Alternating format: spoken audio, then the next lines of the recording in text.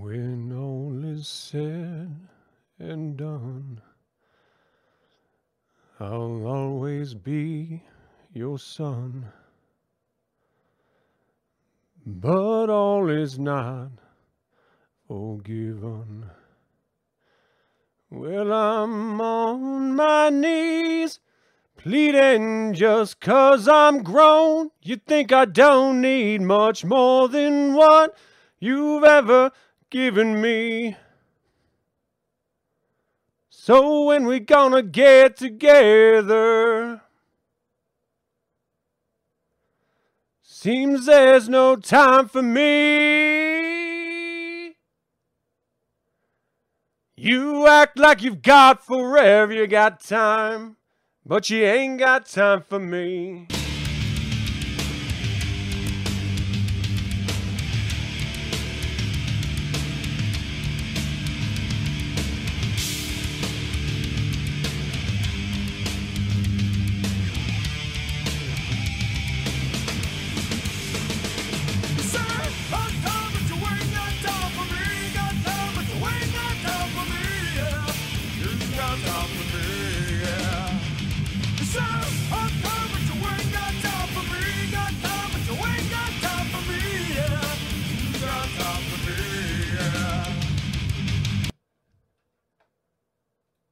I would like, if I may, to take you on a strange journey.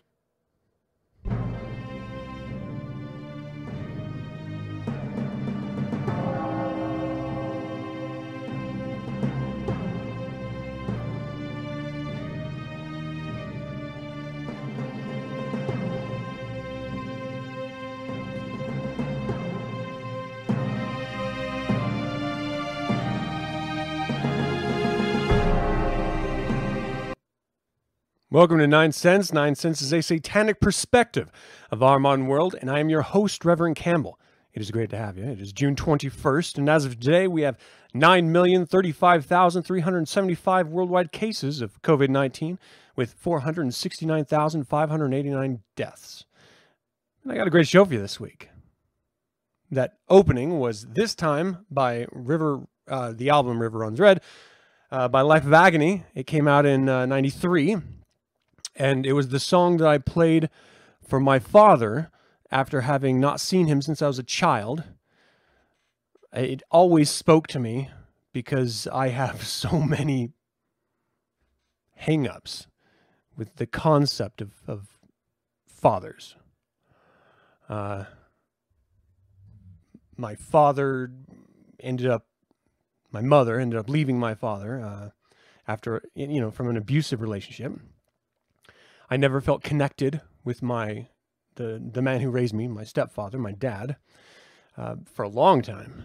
All of my youth, I felt like I was less important than his own son, and that could have just been because of the difficult situation those types of family units are, or just my particular family unit was.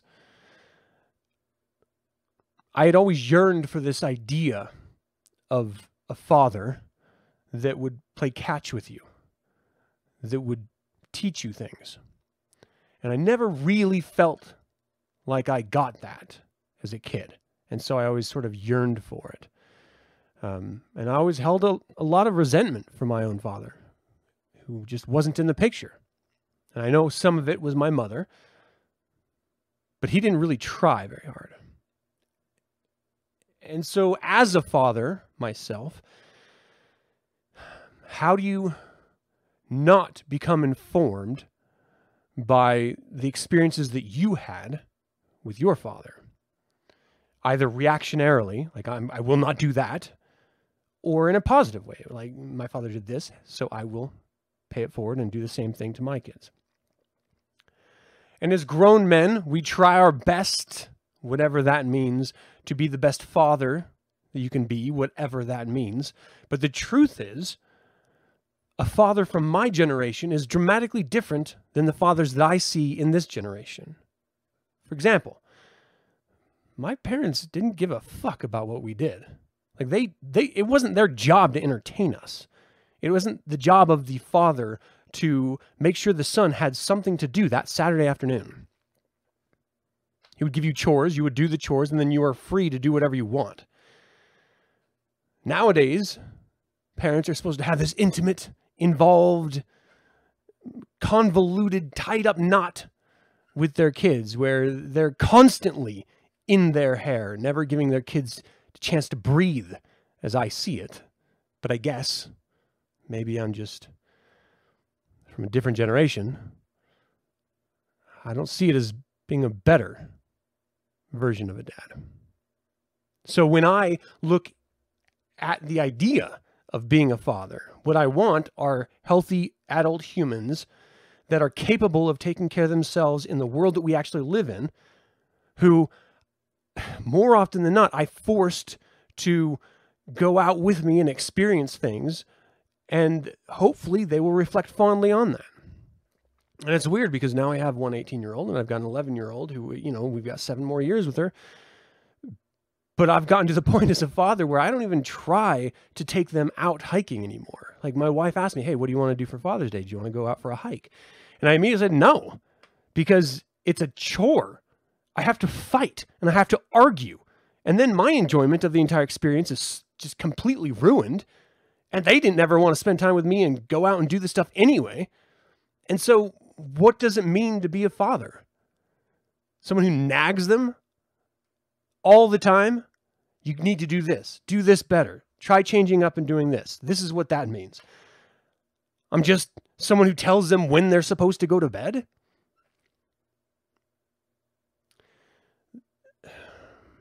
I'm struggling. I'm struggling with the idea of what is expected of me at this point in my life. I'm struggling with what I'm expecting from my kids. What do I expect them to say or do for Father's Day? And I got to be honest with you. The only thing that I want is a happy Father's Day. And in my memory of all day today, it was just my wife that said it a couple times to me, which I think one of those was meant to spur on the kids to say it. And my stepdad, who isn't supposed to say it to me. I said it to him. I gave him a call to say it. And so I feel like an absolute failure of a dad, not because of the stupid fucking holiday, but because I don't even want to engage in that idea anymore, because it's wrapped up in so much stress and animosity of years, 18 years of trying.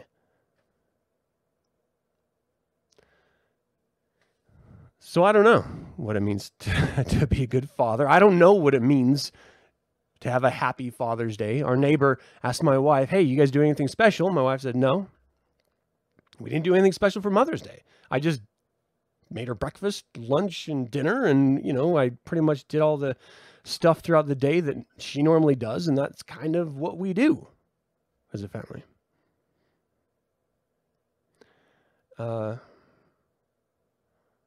I just want them to be healthy, you know. I want them to be able to not be too afraid to challenge those in life that are going to challenge them, that are going to step up to them. And if they can do that, then I succeeded, I guess. If they can stand up to me when I am full of shit, then I succeeded, I suppose. I'm a little early this week. Shit has been really heavy for me, if I'm going to be honest with you. It's been really heavy for me this week. I almost didn't do this show. I almost didn't do the book club reading earlier today. It's not a reading, the book club discussion. I'm kind of done. You know, like I go through these modes. Everyone goes through these modes where you're just not really into it.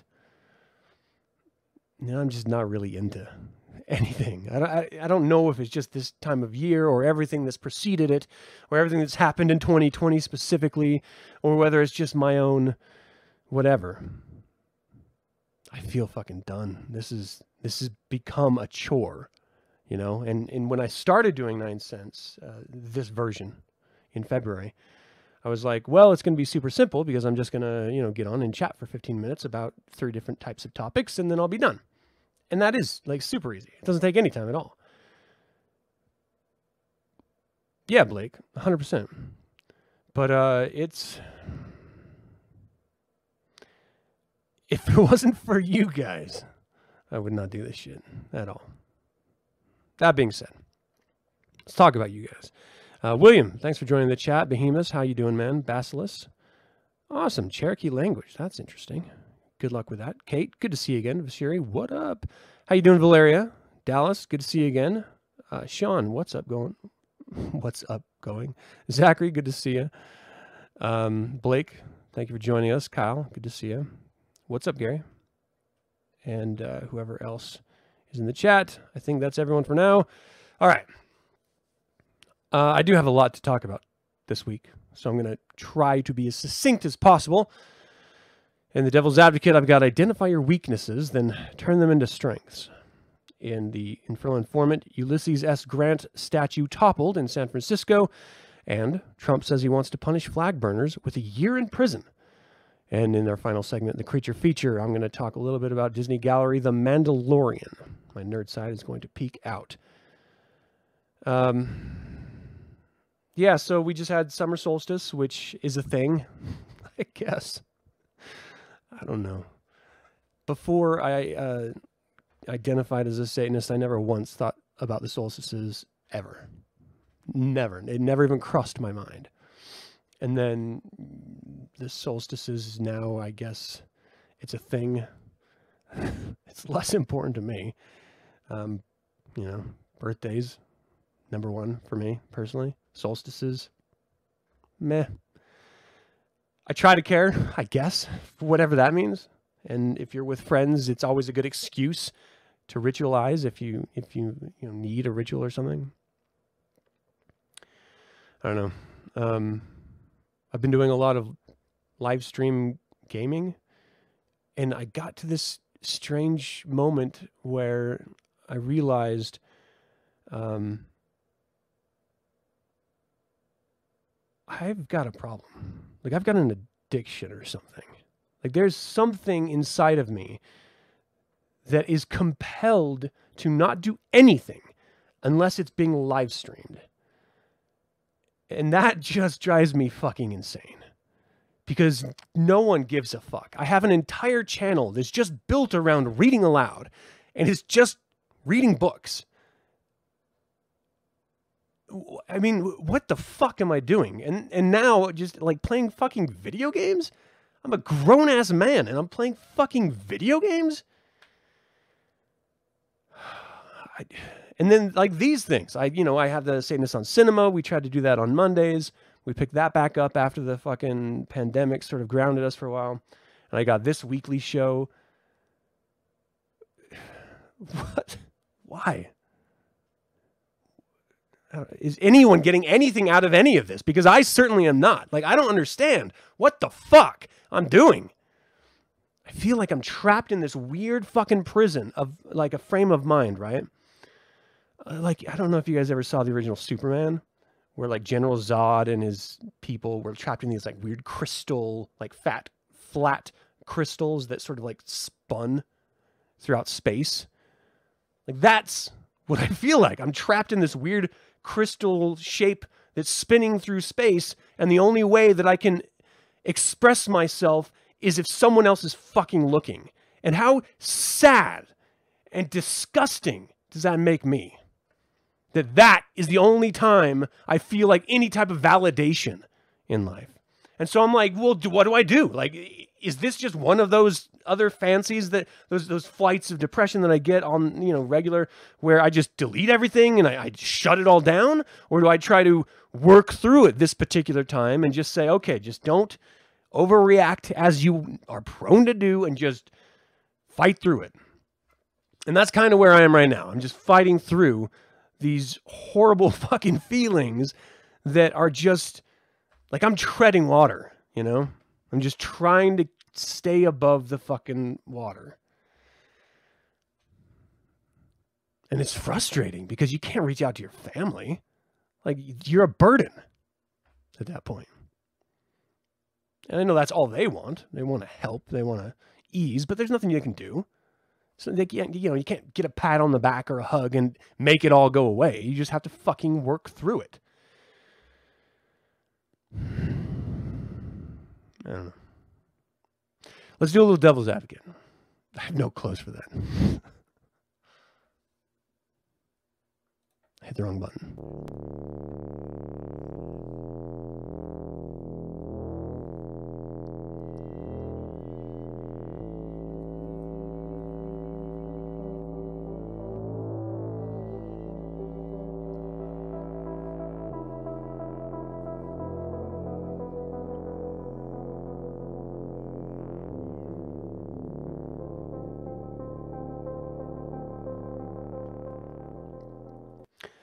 All right, I'm often talking about Satanism through the lens of real world accomplishment. Like that's my go-to. It's that, you know, we have this tool set that is lesser and greater magic, and this expectation that if you do truly identify as a Satanist, I actually do have an image here. Let me just throw that up. Then part of what it means to be a Satanist is to work on yourself, right? Is to end up being a better version of yourself. And part of that means you need to evaluate yourself. You need to take personal inventory of your strengths and weaknesses, and then make tough choices as a Satanist. And so that's what I wanted to talk about. The idea of identifying what those weaknesses are, and then how to turn them into strengths if it's something that you desire to do, and then if it's something that you're capable of doing. Because as I've always said from the beginning, the way I see the world is that everyone has this sort of innate ability, right? You can push boundaries on what you are personally capable of, but you can't really go much beyond whatever your personal boundary is. And knowing those boundaries is really important, and it's actually really challenging to identify, especially if you see yourself as the highest embodiment of human life, right?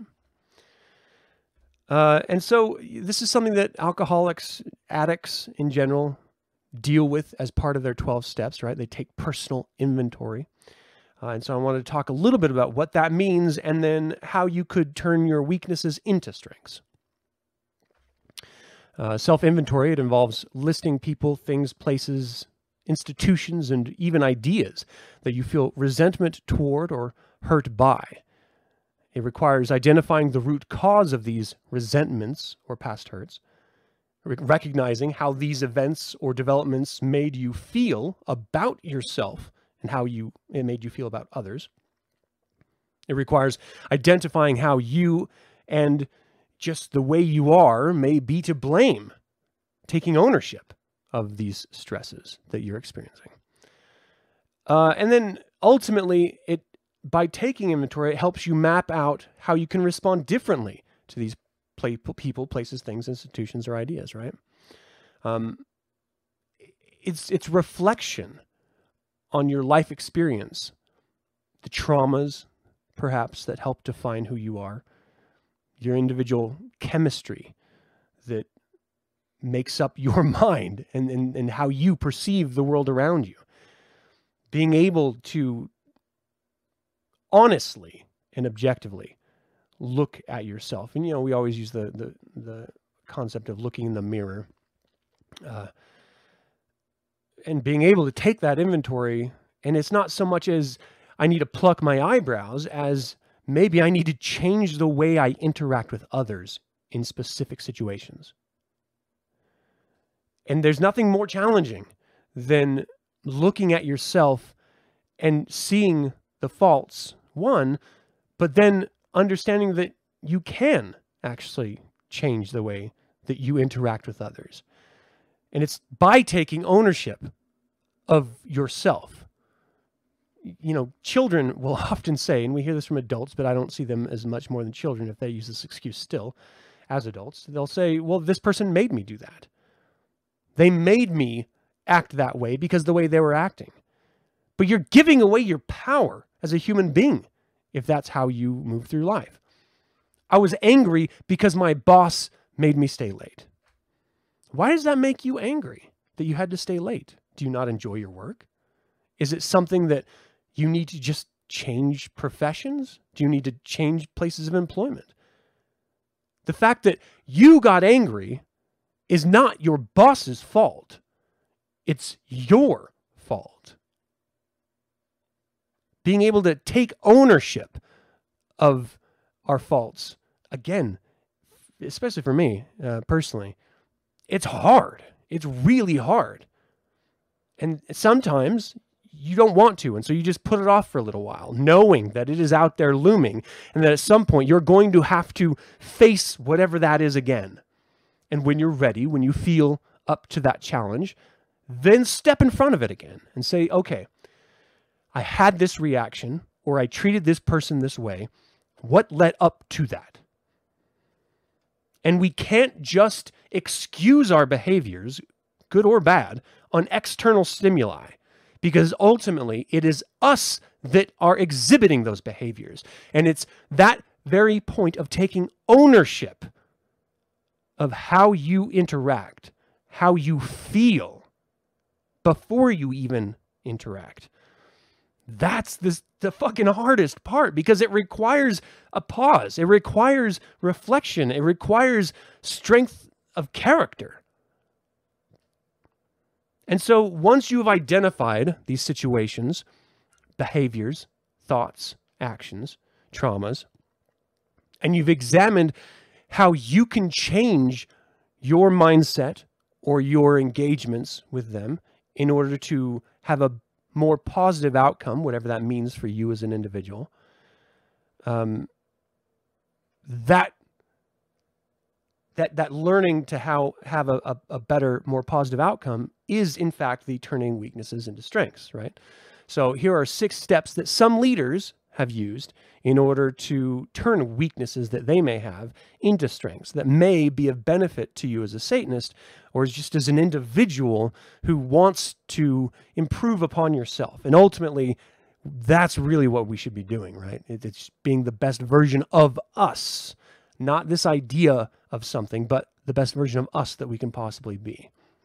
And I got to say this really quick too, because whenever anyone has these types of conversations, it's easy to say, okay, well, the best version of me is to be closer to that person, to be more like that person. And you're already doing yourself a disservice if you do that. You cannot compare yourself to others because they have completely different life experiences. They have completely different hang-ups. They're completely different individual people. And so you can only compare yourself to yourself. It's like if you're an artist and you're constantly comparing your work to other great artists, you will never measure up. Because you're putting the baseline of acceptable on exceptional people's feet. And let's be honest, you may be able to reach that, but more often than not, you never will.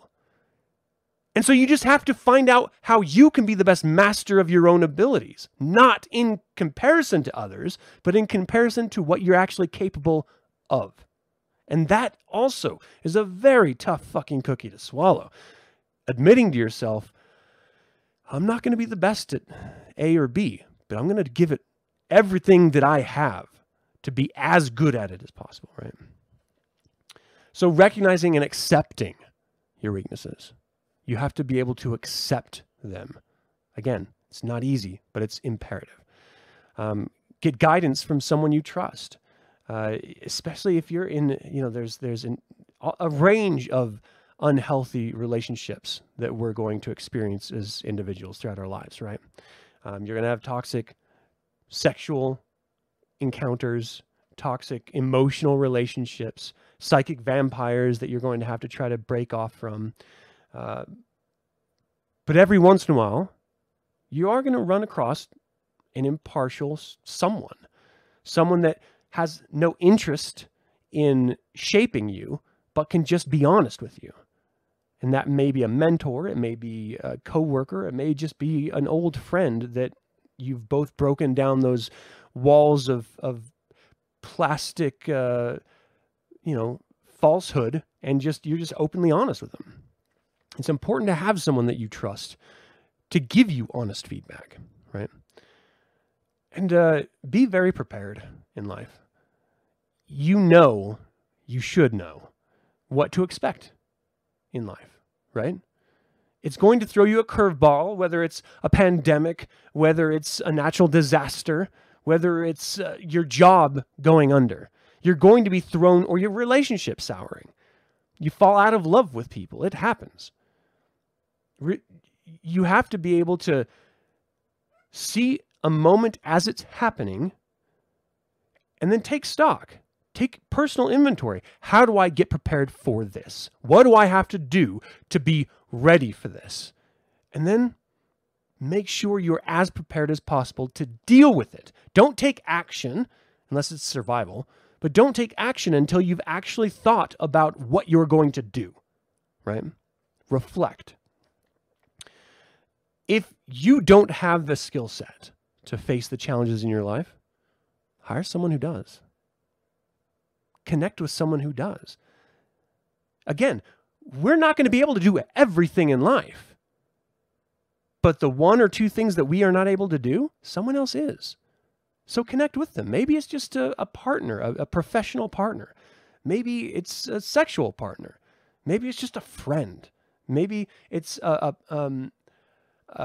just someone that's helping you through a moment that you're experiencing. Find someone that has the skills that you're lacking so that you can move forward, right? And then, just get good enough. This is something that, it may seem a little bit at odds with what I was saying, is everyone has this sort of innate capacity but we're not born at our limit of what we can do, right? We have to build up to that limit in order to find out what that limit is. And so we have to practice at our weaknesses. If we're not good at something and you want to be good at something, then you have to actively engage in that something. You have to work at it. Life is never handed to you. You're never just this savant that's able to do anything. You have to work at things in life. You have to work at relationships. You have to work at parenting. You have to work at being a presenter. You get better by doing that. So get good enough to do it. If you want to do it, get good enough to do it through challenge, through working at it. And look for ways to serve others with the same problem. And the truth is that if you find out your weakness and a solution to your weakness, chances are there's other people who have that same weakness, and they can help you with, you can help them with that. You can create space for them to work with others that share that same weakness, right? You can monetize it. You can create a whole profession around it. But the fact that you've worked through these weaknesses, knowing that others are going to come behind you, find ways, if it's inside of you, to do that, to help those others that are coming up and trying, So that's really where I wanted to go with this topic. It's easy to say we need to work on our weaknesses, but how? And what are weaknesses? Maybe it's just something that we're not very good at, Maybe it's dancing. And that may not be very important to you as a personal individual, but through Lesser Magic, it may be important that you learn how to do it in order to see some sort of goal come to fruition through your actions. And so you need to work at being a better dancer for that one moment that will then change that relationship. It's being able to look down range and see what's coming, preparing for it, and then you can meet it and deal with it, Okay, so that's what I wanted to talk about. It looks like you guys are having, Jacko Willenick has a good one, Extreme Ownership. Some good suggestions here. Recently, you quit smoking again, 32 days smoke-free. Good on you, Jordan. Usually the pain is what compels the addiction, but I decided to use it as a reason to quit, even though it's more painful. Yeah, I quit cold turkey after 7 years. My wife and I both did in 2000, I think it was. You highly recommend both Marcus Aurelius's Meditations and Ryan Holiday's The Obstacle is the Way. Powerful and constantly applicable books on hardships and trials. Thanks for the suggestion, Blake. I think those are great suggestions. So it is something that we need to continually work on ourselves, and don't just lie complacent. Don't just think that, oh, I'm never going to be good at that, or I'm never going to be able to succeed at this. If it's a dream of yours, if it's a goal of yours, work on it. There are ways that even if you are individually unable to cross that line, others may help you cross that line. And if it really is a goal and it's worth achieving, then you will find a way to do it as a Satanist, I think. or at least that should always be what we strive for, right? Okay, let's do a little Infernal Informant.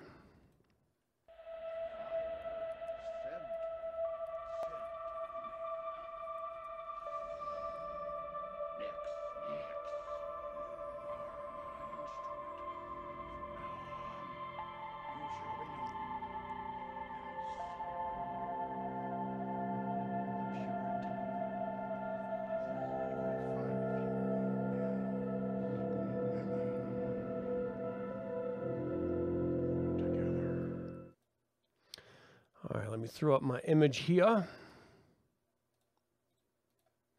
and we will get into it. So this is an article from FoxNews.com. Ulysses S. Grant statue toppled in San Francisco. Now, Ulysses S. Grant served as the 18th President of the United States from 1869 to 1877. The statue of former President Ulysses S. Grant, the Union general who led his army to victory against the Confederacy during the Civil War, was toppled on Friday as hundreds gathered in San Francisco to celebrate Juneteenth. During his tenure in the White House, Grant advocated for the civil rights of former slaves and helped ratify the 15th Amendment, which gave blacks the right to vote. While Grant allowed pardons for former Confederate leaders, he also passed laws that limited the activities of the Ku Klux Klan to prevent them from terrorizing African Americans. Critics of the former president point to the fact that he owned a slave who may have been gifted to him but was freed before the beginning of the war. Nearly 400 people gathered to knock down the effigy on the anniversary commemorating the day African Americans in Texas were finally informed the President Abraham Lincoln had issued the Emancipation Proclamation freeing slaves living in Confederate states 2 years earlier. The statue was one of 3 knocked down over Golden Gate Park during demonstrations, the others including a statue of Junipero Sierra, an 18th century missionary who was declared a saint in the Catholic Church, and Francis Scott Key, the author of the national anthem, the Star-Spangled Banner. What the fuck is going on? What the fuck is going on with this shit?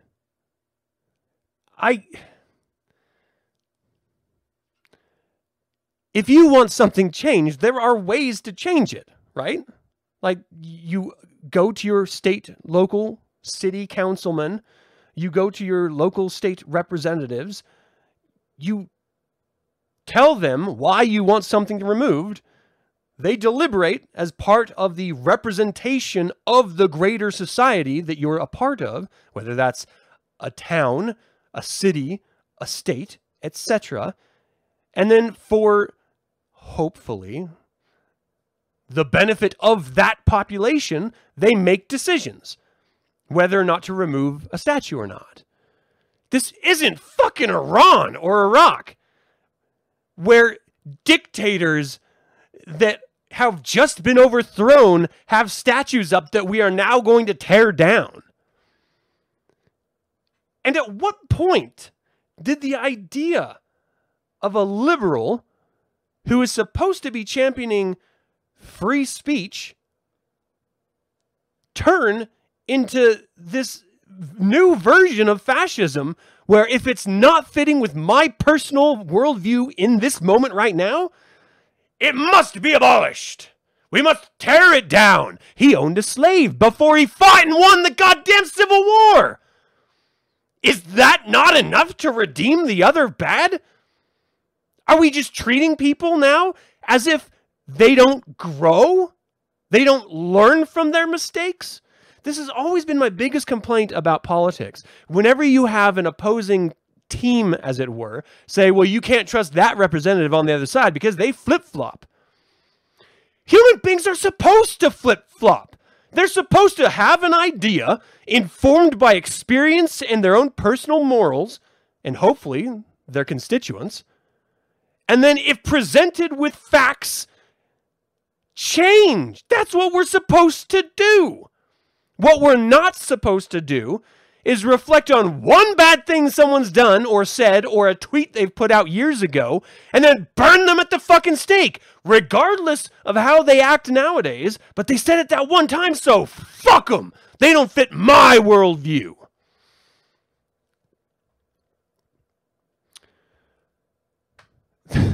The man's a fucking war hero for fighting to keep the Union together and abolish slavery. But that's not good enough? Nothing is good enough if that's not good enough. No one is free from bias and prejudice. No one is above and beyond judging other people. That's how we've survived. That's how we thrive, is by judging other people and acting accordingly.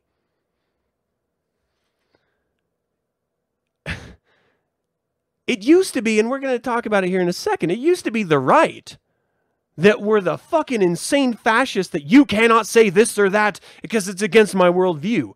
Now, they still do that, and now the left is doing it too.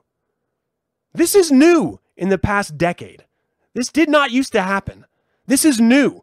This is new with millennials and Gen Z. This is fucking new. And we cannot just say because it is popular in this moment, then it must be extrapolated out. I reflect on the Egyptian Sphinx. Yeah, I'm jumping all the way over to Egypt here, people. When Napoleon rolled through and dominated a lot of the world with his army, he destroyed and defaced past cultures. When the Spanish came into South America, they destroyed all, even through up North America as well. They destroyed entire cultures, art, and history, and religion. Now, this is part of the human experience. This is where we've come from, and if we obliterate it, we can learn nothing. We will literally be forgetful of past orthodoxies if it does not exist to remember. If we strike everything that we disagree with throughout all of history, which will be all of history because nothing fits with now except for now. And guess what? What we think is okay right now, in 10 years is going to fucking change. So what? Now we're going to have to wipe out now? We cannot wash our fucking history with this fucking white privilege brush. We have to fucking accept that human beings are complicated. That they change. And even if they didn't fucking change, that is who they were. And we have to meet them at the honest place of where they were if we're going to have them in a book and teach our children about them. Are we just going to not talk about the Civil War now? And I think it is different for Confederate soldier statues. I don't think that they should be torn down by an angry mob. I think, again, you go to your city and state representatives, you make your case, and then it gets removed. But they were traitors to the country. They literally fought against the Union to break up the Union. So, no, we should not celebrate the Confederate war heroes, if you want to call them that. Because by their very fucking existence and their actions, they were anti-American. They were moving against the United States. So that's different. But for fucking Union? Ulysses S. Grant? A president? That's not good enough? Get the fuck out of here. What the fuck are you doing? Fucking children. Goddamn infants. Guess what? Life does not meet your expectations every time. History is not going to meet your expectations in any particular case. That doesn't mean we fucking get rid of it, because it happened. It existed. It's real. It means you fucking learn from it. You don't destroy it. The destruction of human civilization is a normal thing. So maybe I'm just going against our very nature. It's happened throughout all humanity, all cultures. It doesn't matter where on the globe you were. Throughout history, the stronger group wipes out the weaker group. And they get rid of everything that was before them. But as someone who cherishes human expression in all of its ugliness and all of its beauty, I can't help but think in modern times we should fucking know better than to do that. It just drives me crazy. I don't understand it. I don't get it. I don't know why it's being done. What's good enough? What could possibly meet your fucking expectations that it would be okay to keep in a public square? Fucking people, man. Statue topplers are hoping their act will be seen as strength through symbolism, when in reality it amounts to little more than being the kid who topples the board after losing. Yeah, I'm taking my balloons and I'm going home. Tit-sucking hedonists. The left has been increasingly pushing towards lunatic fringe over the past decade. Millennials and Gen Z don't help the matter either. No, they don't. They really don't. And the problem is they pressure other generations into it as well. And so instead, if you consider yourself a liberal and you want to express those ideals, that used to mean exploring ideas, right? Now it means, okay, well, I have to go along with whatever the broadest group of liberals are around me so that I'm not seen as an outsider anymore. Now liberalism means fitting into whatever narrow box the current group deems appropriate. Let's break statues. You can't say that. Soon becomes burn the books, and we don't allow your kind here. It's not far from that, Zachary. You're absolutely right. President Grant did more for African Americans than any president up to Lyndon Johnson. Robert Stock, I think you're absolutely right. Lyndon Johnson, Dallas says, was a racist shithead. Virtually everyone back then was a racist shithead. Even nowadays, if you are a white progressive liberal, you're going to be racist. That's just the reality of life. In some way, it's going to happen. You cannot condemn people for their life experience or for fears. You have to work through them as an individual, right? But to condemn others because, what, they're human too? What does that mean? That doesn't make any sense at all to me. It does not compute. Destroying history is a very totalitarian move. Yep, you're absolutely right, Zachary. It drives me insane. I don't. South provided the majority of the resources for the entirety of the United States for the trade of the benefit of the northern industry. If the United States were split, everyone would have lost. Absolutely, that's true. And the reason why they were so capable of doing that was slavery. I mean, it was a normal thing in the time. People didn't necessarily like it, but it was. Oh, and here's something that people need to understand. It's still happening. Slavery throughout the world. It's a thing that still is actively happening. I did entire shows based on it. All you have to do is look in the news. It is happening still. So let's stop pretending that we are past slavery being a thing in our world and we must eradicate all past expression of it. It's still going on. If you really cared about slavery, you wouldn't be tapping statues of people that are dead. You'd be fighting organizations that are actively engaging in it right now, in our country and abroad. But that's too difficult because that actually requires, I don't know, action. Not just getting together with 100 other people and putting ropes around a piece of bronze cast fucking wood. Like, it exists. It's a reality. It's fucking horrific, but it exists still. So let's stop pretending like it's a thing of our past that we can just wipe away and focus on how we can stop it continuing if you actually still care about it. Otherwise, you're just a shitbag who wants to put a fucking meme up on your fucking picture or a flag or a fucking black field on your profile face. I can't even fucking talk. I'm so upset. On your social media profile to just project this false idea of being a fucking ally.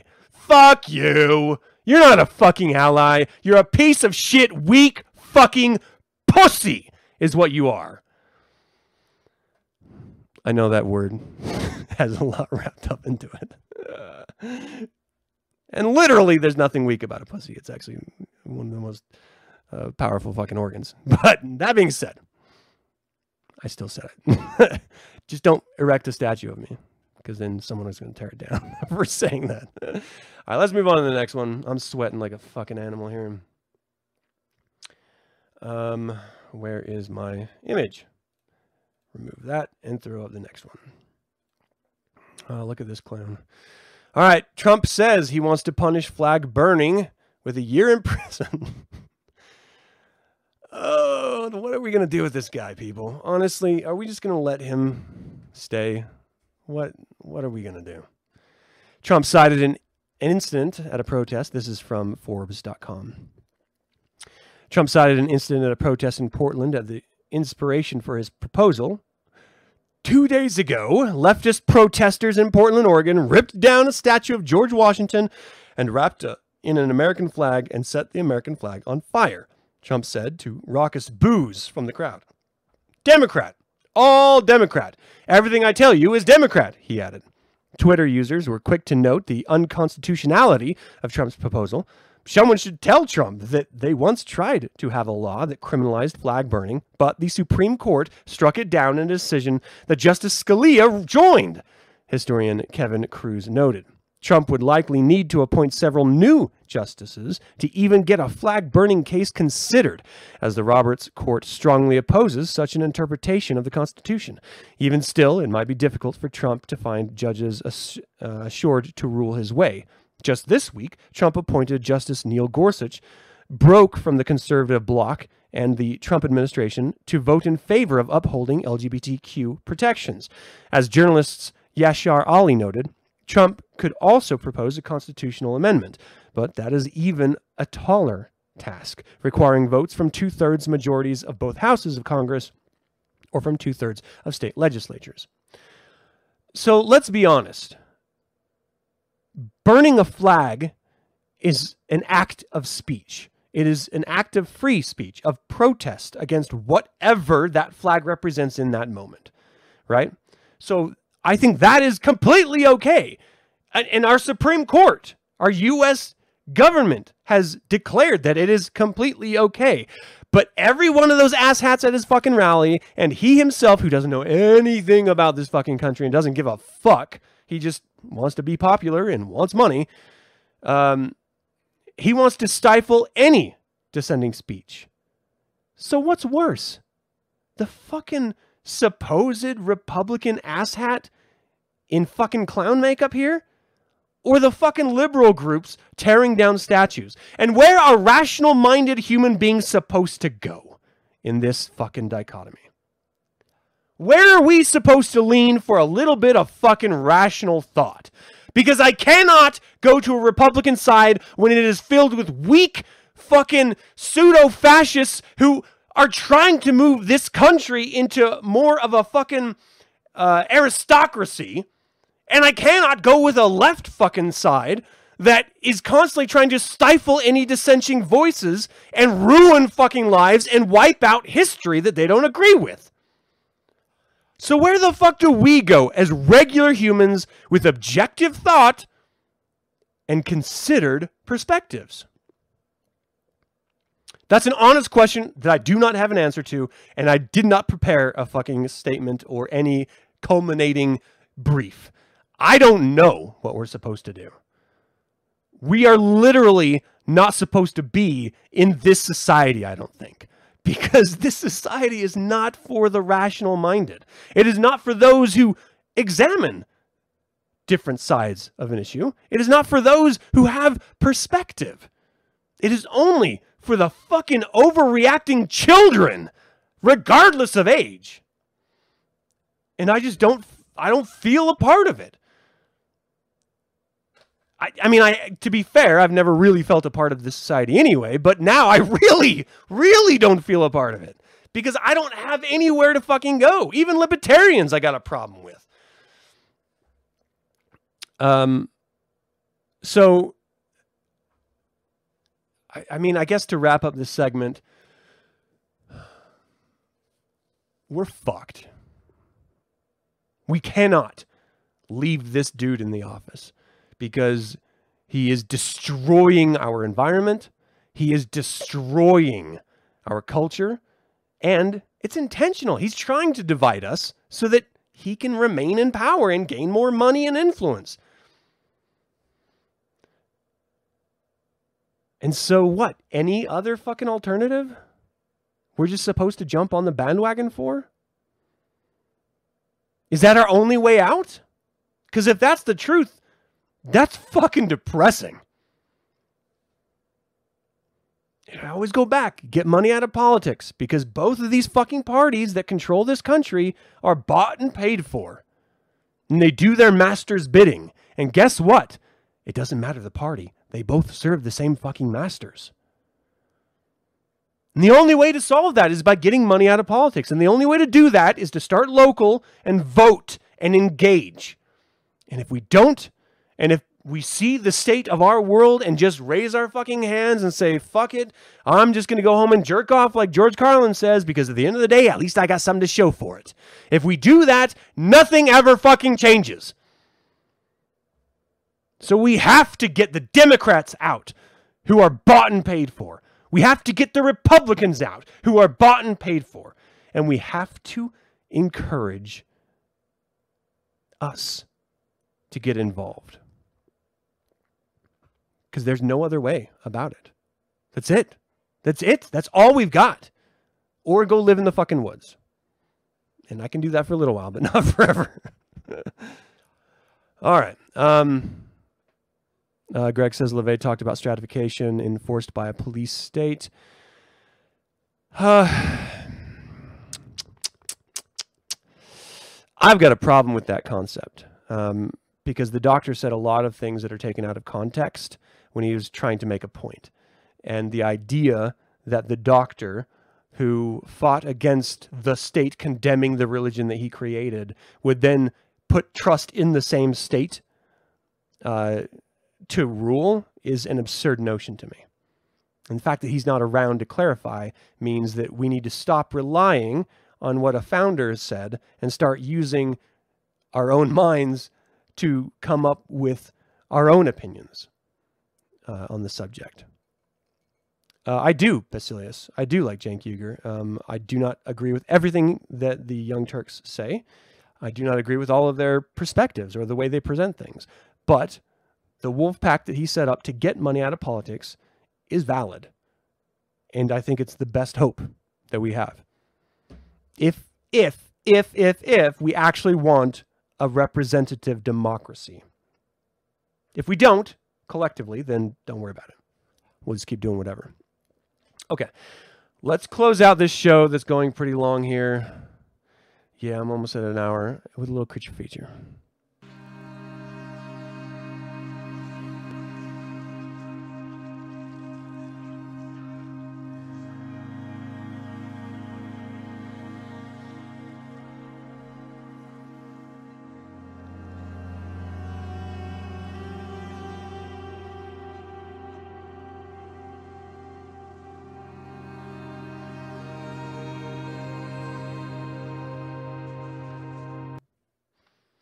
All right, I'm closing that earlier just so I can throw this up here because I need something to feel good about.